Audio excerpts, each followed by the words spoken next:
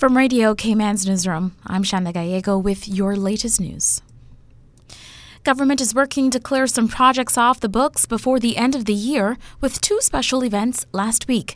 Representatives of the National Housing Development Trust, Ministry of Planning, Agriculture, Housing and Infrastructure, and other stakeholders broke ground last Friday for Phase 3 of the Lighthouse Gardens affordable housing development in West Bay. The subdivision design for Phase 3 of the Lighthouse Gardens development consists of 19 affordable housing lots. The phase will complete the 9.5-acre property with a total of 55 affordable homes at the location. Speaking at the groundbreaking ceremony, Minister for Infrastructure, the Honourable J. Ebanks, said the commitment of the NHDT and the government is to, quote, deliver high-quality and sustainable housing for many Caymanians to realize their dream and pride of homeownership for many years to come. The National Housing Development Trust recently completed work on the East End and Bonetown housing development sites and is now in the process of assigning the houses to successful applicants. Officials say work is also progressing well at the 12-acre Northside housing development site, where the NHDT broke ground for 45 housing lots last December. And as CIHTV's Takia Smith reports, a state-of-the-art garage facility officially opened for the Department of Vehicle and Equipment Services.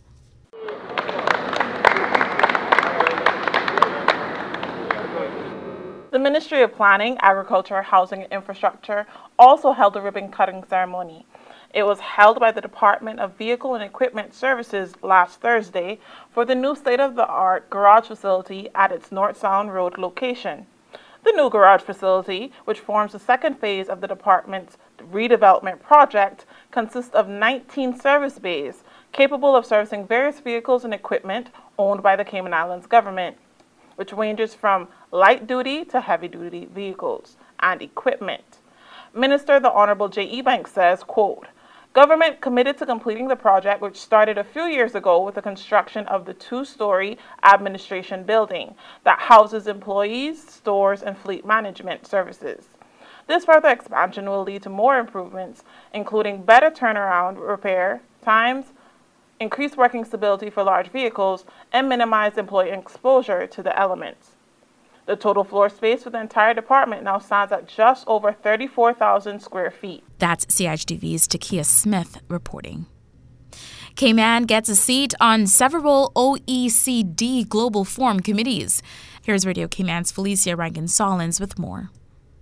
The Cayman Islands is making significant contributions to international tax cooperation efforts by its ongoing involvement in several bodies of the OECD Global Forum on Transparency and Exchange of Information for Tax Purposes. Cayman was appointed to the Global Forum Steering Group for the period of January 1, 2023 to December 31, 2025, having previously served from 2009 to 2016. In addition, Cayman was reappointed as Vice Chair of the Peer Review Group and the Automatic Peer Review Group. Aside from the reappointments, the plenary also saw the Cayman Islands named as one of 65 jurisdictions which achieved the highest rating of on track in the first round of the Global Forum's AEOI peer reviews. Cayman's assessment pointed to the necessary legal framework being in place and the effectiveness of its implementation. Minister of Financial Services and Commerce, the Honourable Andre Ebanks, states, for over 20 years, the Cayman Islands have been part of the global conversation around international tax cooperation, and these reappointments speak to the significant level of respect we have with the Global Forum and our international peers. For Radio Cayman News, I'm Felicia Rankin-Solins. These appointments were announced at the OECD Global Forum plenary in Spain earlier this month. Hazard Management Cayman Islands recently attended the Caribbean Community Risk Information Tool Workshop in Trinidad. The workshop explored the benefits of geospatial information services to accurately map qualitative community-based data. It taught participants how to assign a risk score to a community based on the measurement of the community's hazard exposure, coping capacity, and vulnerability. HMCI Director Danny Coleman.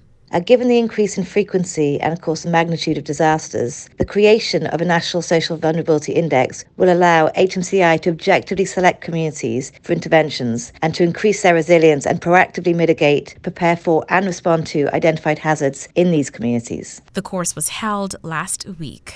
In other local news, the Public Health Department is boosting its surveillance efforts for COVID-19 vaccination side effects for the autumn booster. Details now from Radio Cayman's Paula Cal.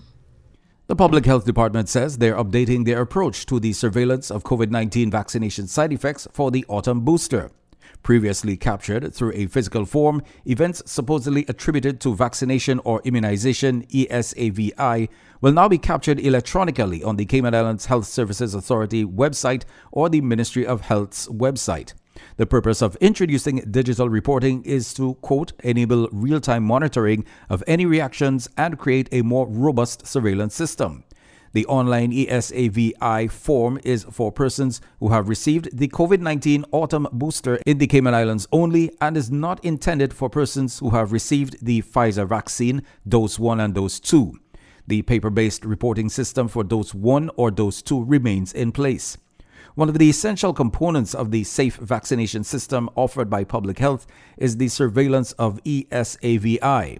This surveillance tool is aimed at early detection of any adverse events that may occur following vaccination to monitor and classify risks related to a vaccine, the manufacturing process, transportation, storage, administration, and any pre-existing condition in the vaccinated person, and to rule out an association between the event and the vaccine.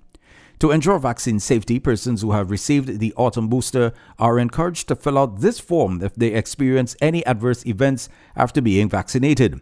While these reactions are suspected to be the result of a recent vaccination, some events may result from other non-vaccine related factors, and some reactions are indicative of the body's normal immune response.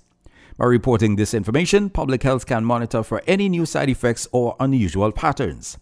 The form does not collect any information that can be used to identify an individual, therefore all online entries will be anonymous. For Radio Cayman News, I'm Paula Cal. Another small bump at the pump. Radio Cayman's Carsley Fuller reports. According to the Overall Retail Network weekly analysis of the Cayman Islands done by the Utility and Competition Regulation Office, the average price of self-service regular gasoline is now $5.89 a gallon, which is up a penny since the last check on November 19th. Premium self-service gasoline is unchanged at $6.22 and diesel rose to $6.69 a gallon, an increase of 6 cents. For a quick comparison, 3 months ago, prices were $6.55 for regular, $7.02 for premium, and $6.59 for diesel. For Grand Cayman, the cheapest self-service regular option is reportedly being sold at Jose's, where Allfreg says it's $5.78 a self-service gallon. The average price for regular gas in Cayman Brac is $5.58. Folks on Little Cayman are paying $7.89. On the diesel side of things, Allfreg says the cheapest self-service option is Red Bay, where it's selling for $6.05 a gallon.